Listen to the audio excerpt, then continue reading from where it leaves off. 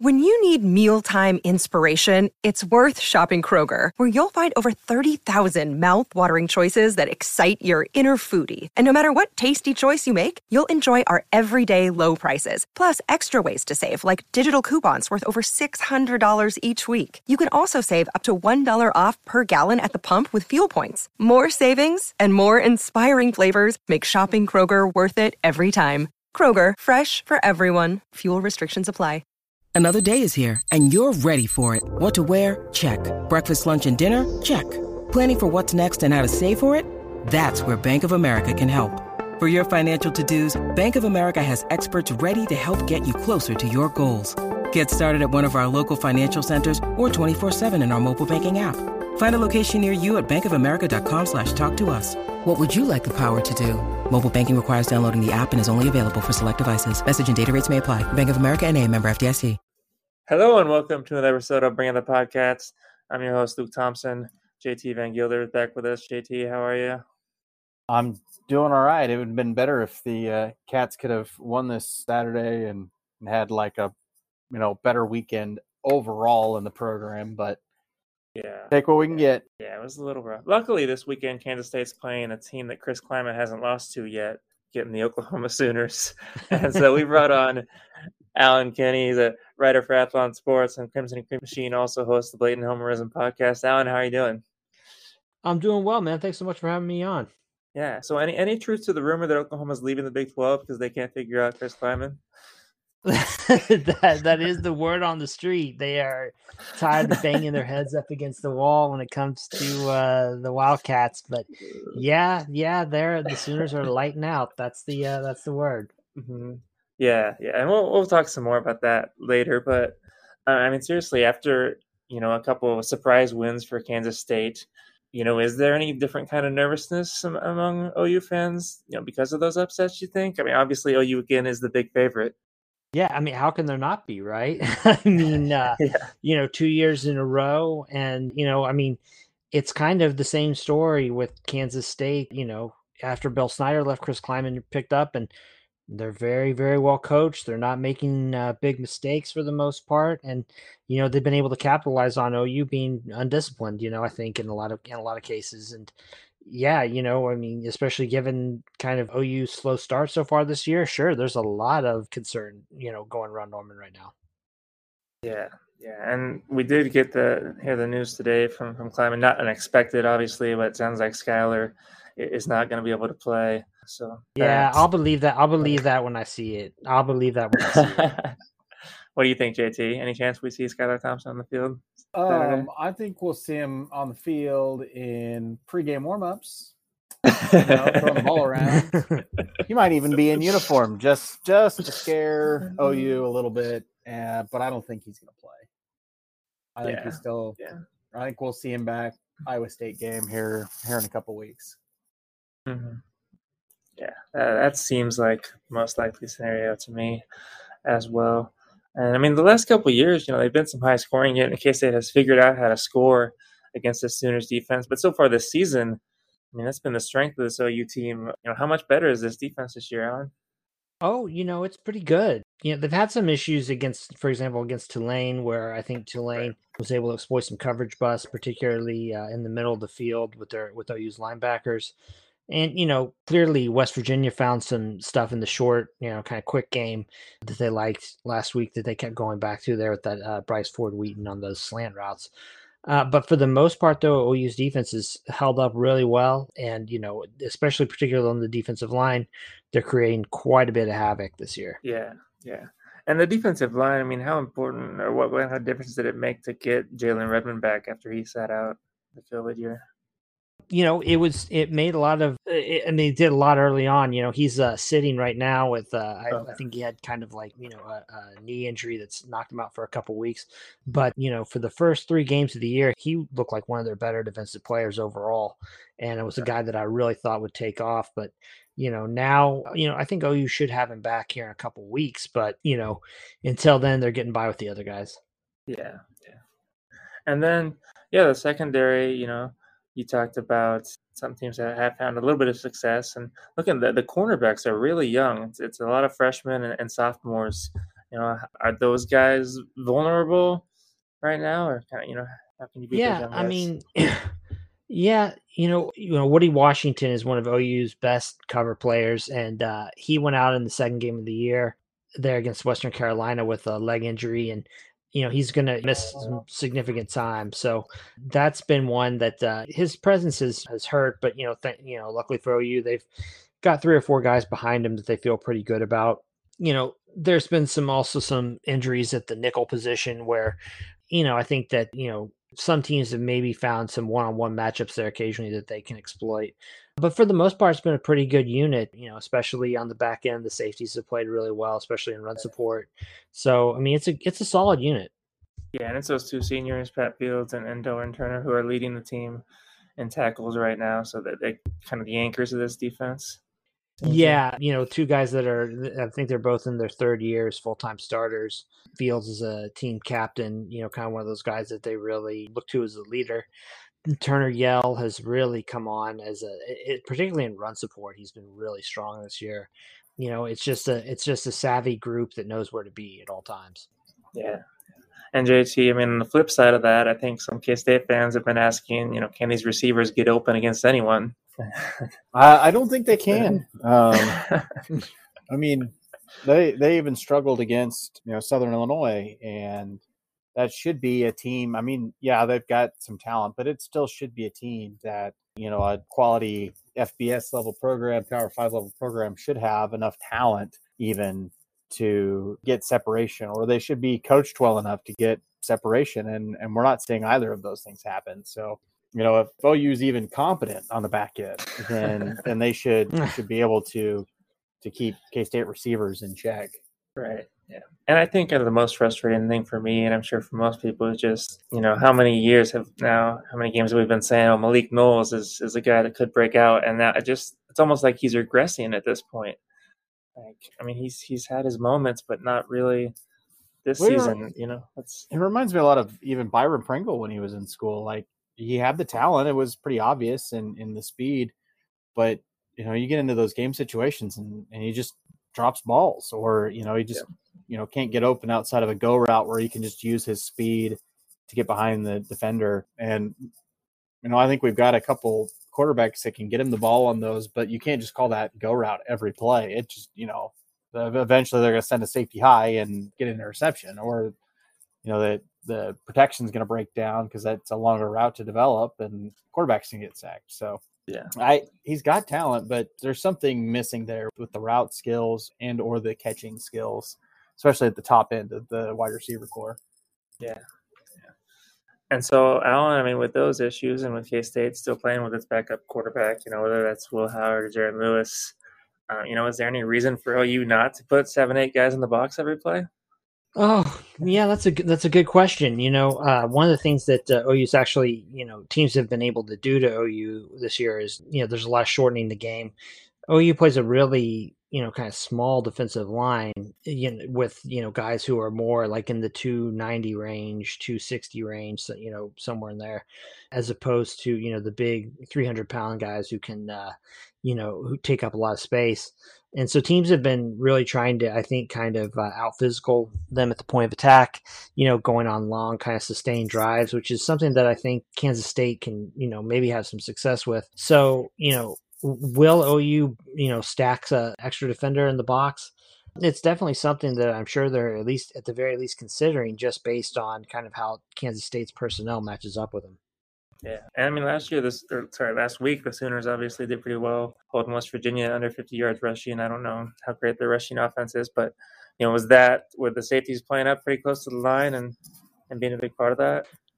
Part of that was, I think, just West Virginia couldn't really block OU up front. You didn't see much in the way of safeties coming up real quick or anything like that. I think mainly what I saw was just the defense. They had such a hard time getting blocked, and I thought that it was probably also the best game that OU's interior linebackers have played this year. Yeah, and JT, I mean, you mentioned the offensive line, and they've had their moments this year. Kind of, where are you on how that group is doing right now as far as opening up holes and providing some pass protection? Well, they were off to a great start, and the first 3 games they looked like a great group. And then for whatever reason against Oklahoma State, they couldn't get push. They couldn't open up holes for the run game like they've been able to. They struggled in pass protection, which is something that I think we've seen, even earlier this year, that, pass protection isn't always the greatest, but they've got some big guys and smart guys.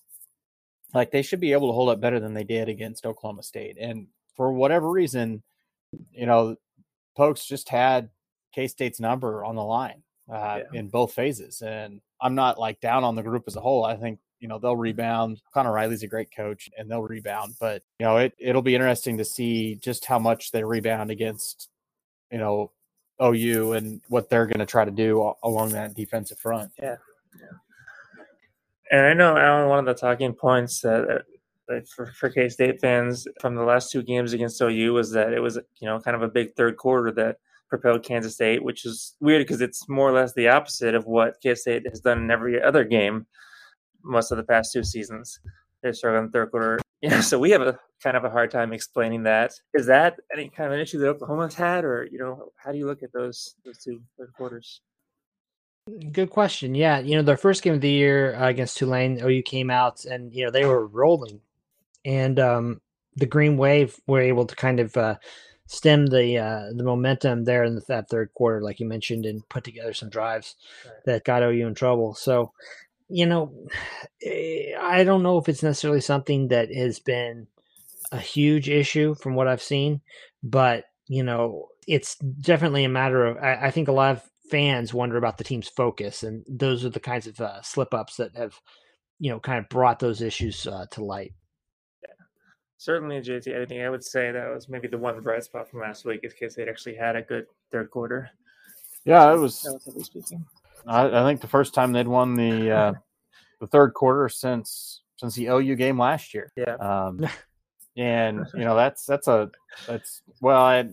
against Kansas, but that doesn't really count.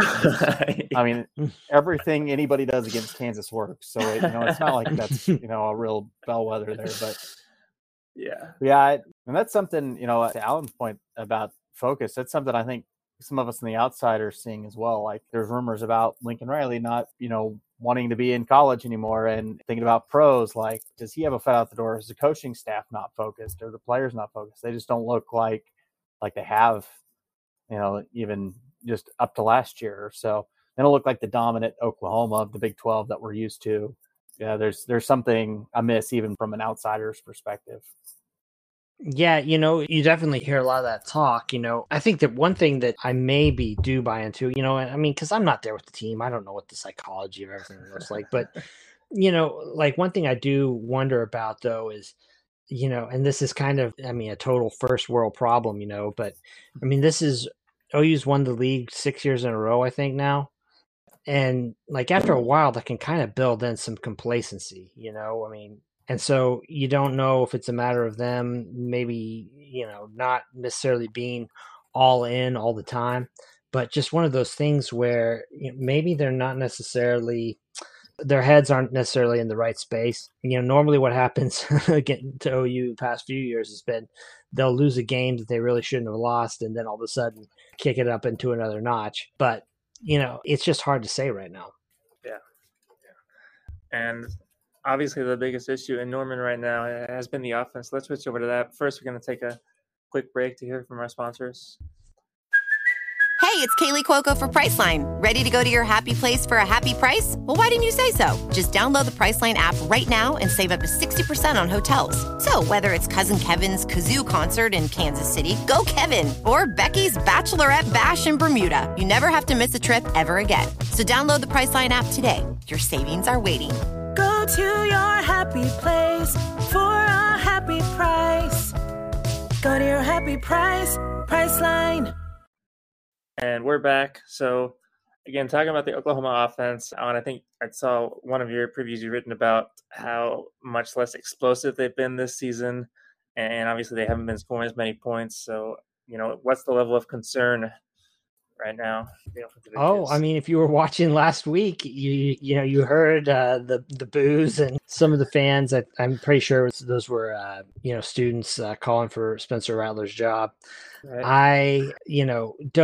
I mean, yeah, you got to share a lot of those concerns, but I'm also looking too at what other teams are doing, and like I mentioned earlier, there's a whole lot of milking the play clock, shortening the game, which means that OU's not, they're probably down like I'd say 2 possessions per game from where they were, a year ago, which that's just fewer, opportunities to even be on the field. Teams are really also playing OU with a lot of loose zone coverage, which is, making it harder for, OU to find those deep balls that their offense kind of builds off of. So, it's part of it, I think, is a tendency thing. Part of it's a personnel thing. But, I mean, people are legitimately concerned about it, and rightfully so. Yeah. And I think I saw in one of your previews, I don't remember, maybe that was Virginia game, you kind of suggested that maybe Lincoln Riley hadn't opened up his playbook as much as he will, and we'll start to see more of that. And similarly, that maybe they weren't given as many carries to Eric Gray and Kennedy Brooks early to kind of save them. Do you think that's part of it, and they'll start doing more as those guys get more involved? Well, I think that, I'm not as convinced about the stuff about keeping the playbook, kind of closed off, because I think a lot of the issues are really on the offensive line right now, that they're just they haven't really gelled just quite yet. I think that the change at the center position, in my opinion, is really, I mean, OU runs a lot of their protection schemes and blocking assignments through the center. And with that changing over from Creed Humphrey to Robert Conjol to now Andrew Rame this season, that's just, I mean, there's just stuff's getting missed, I think. And, I'm not sure that if blocking assignments are always clear to guys. I'm not sure if everybody's necessarily on the same page. So until they can get that kind of ironed out, it really limits what you can do as an offense. So, that I think is the bigger issue in terms of not, necessarily showing their entire hand. It's more likely, I think, that I'm not sure they can. When it comes to the running backs, I do think that, Riley is trying to kind of manage the hits that they're taking by keeping their carries down. That's just me speculating, but the numbers are pretty clear. But, at some point, again, though, that also goes back to the issues with cohesion on the offensive line. I mean, if they have to, if they're pounding out, 2, 3, 4 yards a carry, as opposed to some years where they've been able to get up in the 6 to 7 range, you're naturally going to take more hits. It's just a math problem at that point. Yeah. So, I mean, the offensive line, there's a lot of experience on that group, a lot of seniors. So is that kind of surprising to see some of those issues they've had there? Yeah, I think so. I mean, part of it is they've got some guys in different positions that they have. For example, they moved Tyrese Robinson from right guard to right tackle. Marquise Hayes is still at left guard, but he's certainly had his moments this year where I think people questioned, kind of where his head's at. They've had kind of a revolving door at left tackle between Anton Harrison and Wanya Morris, with Morris, I think, taking over the spot last week from Harrison. And then the center position, Andrew Rame was sick right before the start of the season, missed a couple weeks, I believe, of practice. And so that, kind of just, really highlighted kind of the continuity issue, I think, at the center position. They plugged in a guy named Robert Conjol, who had transferred from Arizona, who they like and who's solid, but he's not the caliber of athlete, that Andrew Rame is. But, again, like I mentioned, with the center being kind of the nerve center of the entire offensive line, and in a lot of cases, also the blocking schemes and protections for the backs and receivers, it just throws everything kind of out of whack. Yeah. And JT, I mean, how important is it for Kansas State to be able to, get some pressure on the defense, especially in the passing game? It seemed like, that was really how they stopped Nevada's passing game, and maybe, like you said, they didn't do as well against Oklahoma State. Is that kind of where this defense is going to have to be better? Yeah, I mean, they struggled to get pressure on Spencer Sanders last week, and he had all sorts of time to throw and create. I mean, clearly, last year, if part of the reason for the upset was K-State defense got in Spencer Rattler's head and late especially, and caused a lot of miscues. I don't think they quite hurt Jalen Hurts like that a couple of years ago, but they still got some more pressure, I think, than he had been used to up to that point in the season. So, clearly for any team, if you can get pressure on the quarterback, it's going to cause issues. You get pressure on Patrick Mahomes and he starts making mistakes. Pressure on Tom Brady and he starts making mistakes. So clearly they've got to get some pressure, and they were getting it really good with that 3-man front early on. For whatever reason, it just wasn't quite as effective against Oklahoma State. I'm not sure if maybe they practice against that more often or what, but it is a similar style that West Virginia runs. So, seeing kind of how much, some success that the Mountaineers had against OU's offense, at least limiting some of those things. I think that strategy will be okay for the Wildcats to continue with that 3-man front, but they've definitely got to do a better job of disguising the blitzes and the pressures. And I think that's something that they've lost with Khalid Duke being out for the season. He was really good at that because he could, on the drop of a hat, drop back into coverage or come on a blitz, and you weren't sure which. And now with the guys they have available there, it's a little bit more obvious, when they're coming in for a blitz or who's come in to be in coverage. Yeah, for sure. I appreciate all the talk about Kansas State's improved depth this year, and it's been helpful, but still you lose a guy like Khalid Duke, it's still, you're going to feel it. So that's been tough. But yeah, like JT talked about, K-State did get some pressure on Spencer Rattler, and he seemed to have unraveled a little bit. And I think that wasn't the only game necessarily that happened last year. And obviously he's had his struggles this season too. Is it more of a mental thing for him than anything else? How's he handling the pressure? I think that's kind of the $1 million question, isn't it? I honestly do think, though, that a lot of the problems, it's, people always want to point to one thing, and it's really never just one thing. I think that part of the issue here is that OU's offensive line, like I said, he's worried about the protection. And so, it's kind of a chicken egg thing there. But, for all the criticism he's getting, and again, it's kind of one of those deals where you're the quarterback at Oklahoma. It kind of comes with the territory. Yeah. I think I would put Rattler down the list of where OU's issues really are at this point. Okay. And so what about the receivers? There have been a lot of guys catching passes. I think there's about 4 of them that are somewhere between 150, 200 yards or something. But there's not really that one guy that stepped up and been consistent force, obviously, yet. Does Oklahoma need that to happen? And who's the most likely to kind of step into that role?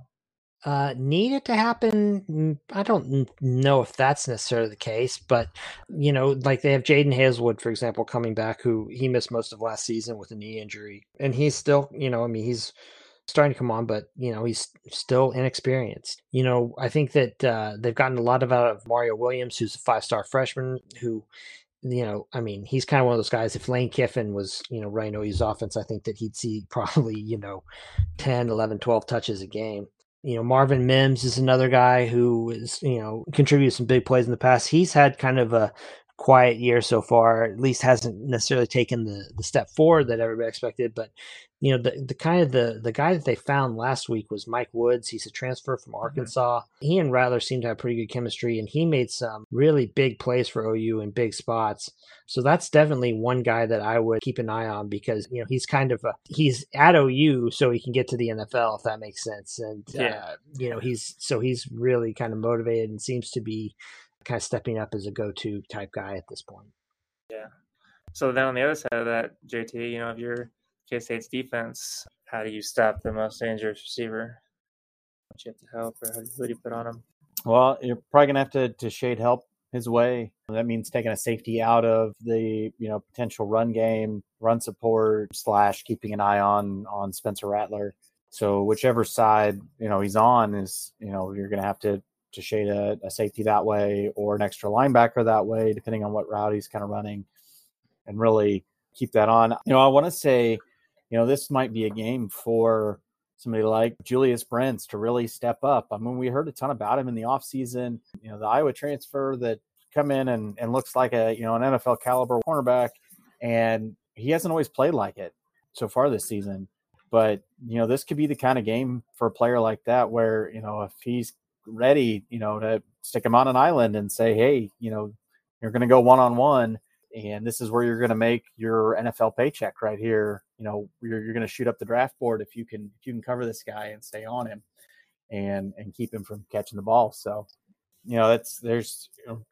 really, I think the more traditional way and probably what we'll see is that shading safety, and maybe with a combination of having Brents on the top guy.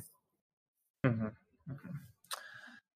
And so, Alan, you talked about some of the issues with the offensive line and stuff that's kind of keeping OU from maybe doing everything they want to on offense. But, what about with the defense so much improved, especially since the Tulane game? And, besides the obvious of limiting the opponents to fewer points, do you think that changes how they approach anything offensively?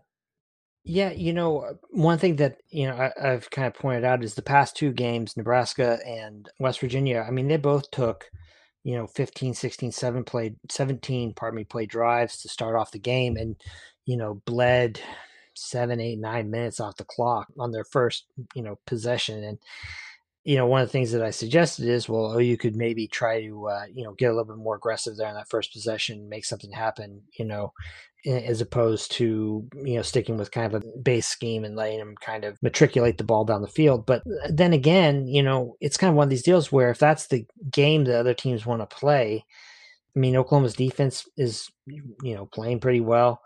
Oklahoma's, special teams are actually superb. I mean, they've got a great punter, a guy, Michael Turk, who transferred over from Arizona State, who's been really good. And, really strong field goal kicker, and Gabe Burkich, who hit the game winner last week and has hit, 3 or 4 already from 50 plus this year. So, it's kind of one of those deals where, teams might choose to want to play OU that way, but it's not necessarily a game that OU doesn't want to play, if that makes sense. But, I mean, eventually they're going to have one of those games where, teams are going to be able to move the ball. And so, at some point they're going to have to just get the offense in sync. Yeah. And what you mentioned, the punting, and JT, I think one of the guys most important to K-State's defense might be Ty Zentner. Obviously, he had a pretty good weekend punting against Oklahoma State.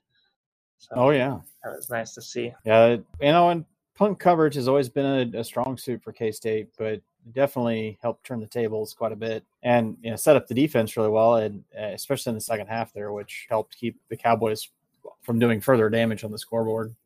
Yeah. And hopefully they'll be able to carry some of that momentum over. And then, another thing, I wonder, we saw Daniel Green go out, and then I'm blanking on his name, but who was it that came in and replaced him? Nick Allen. Yeah, Nick Allen, and did really well. So yeah, he played very well so with Daniel Green back in the lineup, where does Nick Allen fit in now? I think he's still, you keep him as primary backup. He played great, and he might see more snaps to keep Daniel Green a little fresher, especially towards the end of the game. But I mean, you got to have Daniel Green on the field. He's your best middle defender. One of the best defensive players on the team overall, and you've got to have him out there. But maybe Cody Fletcher loses a few snaps, but he played well too. So having a guy like that as a primary backup isn't a bad thing. And I think he'll get a few more snaps, but nothing too crazy. You won't, not enough that a casual fan would go, oh man, Nick Allen just got like 20 more snaps this game, Yeah. So Alan, I mean, I know you're pretty in tune with the conference as a whole, so I'm sure you've watched some Kansas State as well. If you're Oklahoma, how would you attack Kansas State offensively on Saturday? Oh, I think right now, you look to trying to see if you can get some of those one-on-one matchups and figure out what Kansas State's going to give you. I mean, that's kind of been the issue for Oklahoma in the first couple games is, teams playing to limit the big plays. It takes patience to run that kind of offense and being in sync with your quarterback and receivers. And so, looking at what Kansas State's doing on the edges, I think is going to be really important. And then at some point, trying maybe to get running back Eric Gray loose in space. That's where he seems to operate best to me. He's a good enough runner between the tackles, but if you can get him, one-on-one and swing passes, screens, something like that, just see what you've got there because he is pretty dynamic in the open field.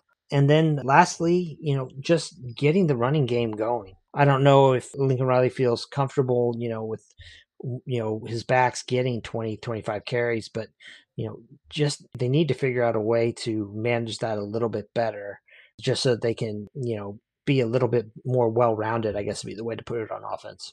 Yeah. And JT, I mean, we talked about how great K-State's run defense has been, but the first half of last week, it seemed to have a lot of issues, kind of what happened, what changed. Oh, I think maybe they bought into their own hype a little bit. Clearly not getting any sort of push on the defensive line was an issue. Yeah. But again, it seemed like Oklahoma State had, whatever they had figured out, the pre-snap alignments or something. And we're always running away from pressure where, they knew the linebackers were going to come from one way. And so they ran the other way. And, and they've got a great running back there too. So that's, that helps too. I'm sure these guys struggled tackling Deuce Vaughn in practice. So, that definitely plays a part of it. And something else we didn't see against Oklahoma State that we had seen previous games was that rally to the ball. There was a lot of, solo tackling trying to go on, which at this level is just not possible unless you're just a crazy elite athlete. A team like K-State's got to rely on, that mob mentality that they've talked about before, which, that you want 3-4 guys, in the picture when, a guy's being tackled. You don't want him to escape one guy's arm tackle and have nobody else around. So they'll have to get back to that team defense, playing together and, getting to the ball carrier quickly as a group and not trying to play hero defense. Yeah. Hopefully we see more of that for sure. Well, Alan, before we get to a prediction, we do have to talk to you about Oklahoma, making a lot of K-State fans sad, leaving for the SEC. And let's start with the question that we can't ask Texas as much as they would like to claim Oklahoma's success for their own. And that is, why leave a conference that you're dominating so much? Like you talked about 6 straight titles. Yeah, that's really the question, isn't it? I think there are a couple things going on here. One, I think that OU's administration is kind of hearing from the fans about stuff like, it seems silly, but the kickoff times, things like that. I mean, Joe Castiglione and Joe Harris, they're hearing about that, upstairs and hearing about, kind of the Big 12 being treated as kind of last in line. And they're also, they're looking at like things like recruiting and the idea that, the SEC is going to be so out in front of everyone money-wise coming up. It's going to be hard to, retain coaches or build the kind of facilities you need to keep up. It's one of these things where I think that looking to the future of college football and what the SEC can do, it was kind of a thing where if OU feels like they want to have a competitive national championship caliber program, they had to make a move. And I mean, how much does moving to the SEC, improve Oklahoma's recruiting, or is it more of a like in the future the recruiting would have declined if you didn't make the move? Oh, I think that it's kind of like that. I mean, there are certain ways to the latter. That is, there are certain ways to kind of think about this. Where, I mean, imagine for example, if OU decided to stay in the Big 12 and Texas, recruited, convinced the SEC to take Texas Tech along with it. Well, then all of a sudden you've got Texas and Texas A&M and the SEC together, and OU's trying to recruit against that. I mean, there were a lot of vulnerabilities, I think, for, OU's kind of standing, I think, in the national landscape without making this move. I think that is kind of what it comes down to. Yeah. And then, still the timing piece is up in the air. What are your thoughts? How many more Kansas State Oklahoma games are we going to see? Yeah, I mean, I think for everyone's sanity, it would probably be for the best if they went ahead and, went their separate ways after this season. And I know there are a lot of people who think that they'll work really hard to get that done. I'm not necessarily convinced, but I can't imagine that we go beyond 2023. Mm-hmm. And then, let's get sentimental a little bit here. What are you going to miss about the Big 12? Man, like the thing is that I look at the Big 12 and, for all the talk about, these teams don't recruit well, or they don't bring in a lot of TV money or what have you. The thing is that I think that Big 12 programs really care. Like you've got a lot of programs that are kind of like minds when it comes to how much they value football. And, I mean, you look at, I think a program like Kansas State's actually a really good example. Despite the fact that, they're not recruiting like Georgia or, Louisiana State, they do bring in really, they've put a lot of thought into how they, what kind of identity the program will have. They've hired good coaches. They do a lot to kind of stretch all their resources to have the best kind of program that they have. And, I look at like, for example, the SEC, and you're talking about a conference where a lot of times it just seems like there's not much innovation. It's kind of whoever has the best players is the team that wins. And that was never what I got out of the Big 12. I mean, there were teams any week where you were worried that the coaching staff could put together a really, really, dynamite game plan that could take you out without, necessarily having the same caliber of players on the field. Yeah. And then what about, I'm sure, especially in football, you consider Texas its primary rival, but, you've got the rivalry with Oklahoma State. Do you think that will continue in any way, or is it going to be like a KU Missouri type split where they don't want to play against each other anymore?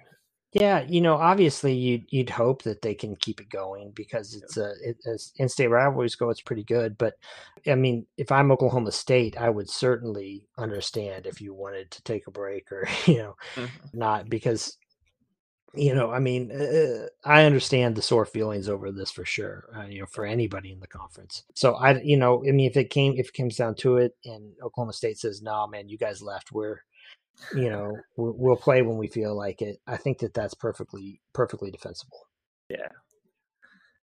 And then, looking ahead as far as scheduling things, what are your expectations, or kind of what do you want to see as far as divisions maybe, and who Oklahoma's going to play in the SEC schedule? Oh, yeah. I haven't really given that much thought. I think they'll probably end up going with something like a pods alignment, just the way it's kind of trending. But, I mean, they're obviously OU will be paired with Texas. I got to think that they'll want to put A&M with those two, and then probably Arkansas in a pod, which, I mean, I think would be, a little pretty spicy just based on history. Yeah. Arkansas looks a lot tougher than 3 weeks ago, right? Yeah, they do, don't they? They do, and I think that Arkansas probably would like that, the opportunity to play, get more games in Texas with that. So yeah, that's, it could end up being a win-win-win-win. Yeah. JT, you have anything to add as far as the realignment goes? I would caution, Oklahoma and Texas fans to look at what happened in Nebraska. They started out real strong in the Big Ten, and now they're just kind of, and also ran and not really, looked at it. I mean, even Missouri, they switched, and now they're kind of towards the bottom half of the SEC, and they're even in the quote unquote easier division of the SEC. A&M is Missouri. Obviously spent a ton of money and got a good coach, and so they're coming back up, but there's still some question marks there. So the grass isn't always greener, and I think a lot of fans are going to look back nostalgically and go, man, we shouldn't have left the Big 12, all those schools that we got along so well with over the years, just to make a little bit of money in the short term. Yeah, that's definitely the risk on it, right? I mean, despite, whatever the shortcomings in the kind of, big industrial part of college football, right? Like the Big 12 has, like I said earlier, has programs that really like football, and, for all the perception of infighting, I mean, Oklahoma has a long history with Kansas State, Kansas, Oklahoma State, I mean, on down the Iowa State, on down the line. And that's the part of it that, I mean, that part of it just sucks, I think, personally, but, Yeah, definitely. A lot of memories, some good, some not so good for KC in the Oklahoma series. So, yeah, but hopefully, we get some more good ones this weekend. Should be interesting. Got the 2:30 kickoff, which I feel pretty good about. Happy with that. So, Alan, you want to give us a prediction for this one? Oh, man, I think that just based on the way things are going with OU, you got to think it's going to be pretty low scoring, right? I think OU wins But man, this is a scary environment. I think if you're an OU fan, just based on Kansas State's success, and also the fact that these guys really haven't played in big, true road games in their careers. So I see OU winning by something like 28-24, something pretty close. Yeah, I think maybe JT, we did like we talked about before the game. We saw maybe some issues with playing in that road environment for Kansas State last week for sure. So yeah, is this going to be Oklahoma's first true road game? It is. Yeah, they've played all 4 at home so far. They were supposed to play on the road at Tulane in week 1, but the hurricane switched the venue. Right. I seem to remember that. So that could be definitely a challenge for OU. We saw that for Nevada in week 3 against K-State. We saw that for K-State against Oklahoma State there last week. Nobody's played in a raucous road environment since the end of 2019. And there's a lot of players that they haven't played in that environment in a long time or at all. And so it'll be really interesting if K-State can use that to their advantage to come out early and pounce early and get some pressure and get an early score and make sure the fans are really into the game. We don't want them out because whatever the fans can do, I think is going to be helpful to the team. Yeah, it's going to be different than we've seen than we're outside observers, people that normally watch the game to see. It's like used to loud environments, whatever, but it's different on the road, and when you haven't experienced it in a while, it's definitely a shock to the system. Yeah. And I guess the line I'm looking at has OU by 10.5, which makes sense why they do that. Hopefully K-State will be able to make it a game, but we'll see. Alan, we always appreciate you coming on, sharing your expertise with us. So well, thank you guys so much for having me on, man. I really appreciate the opportunity. Thanks, JT. Thanks. Thompson.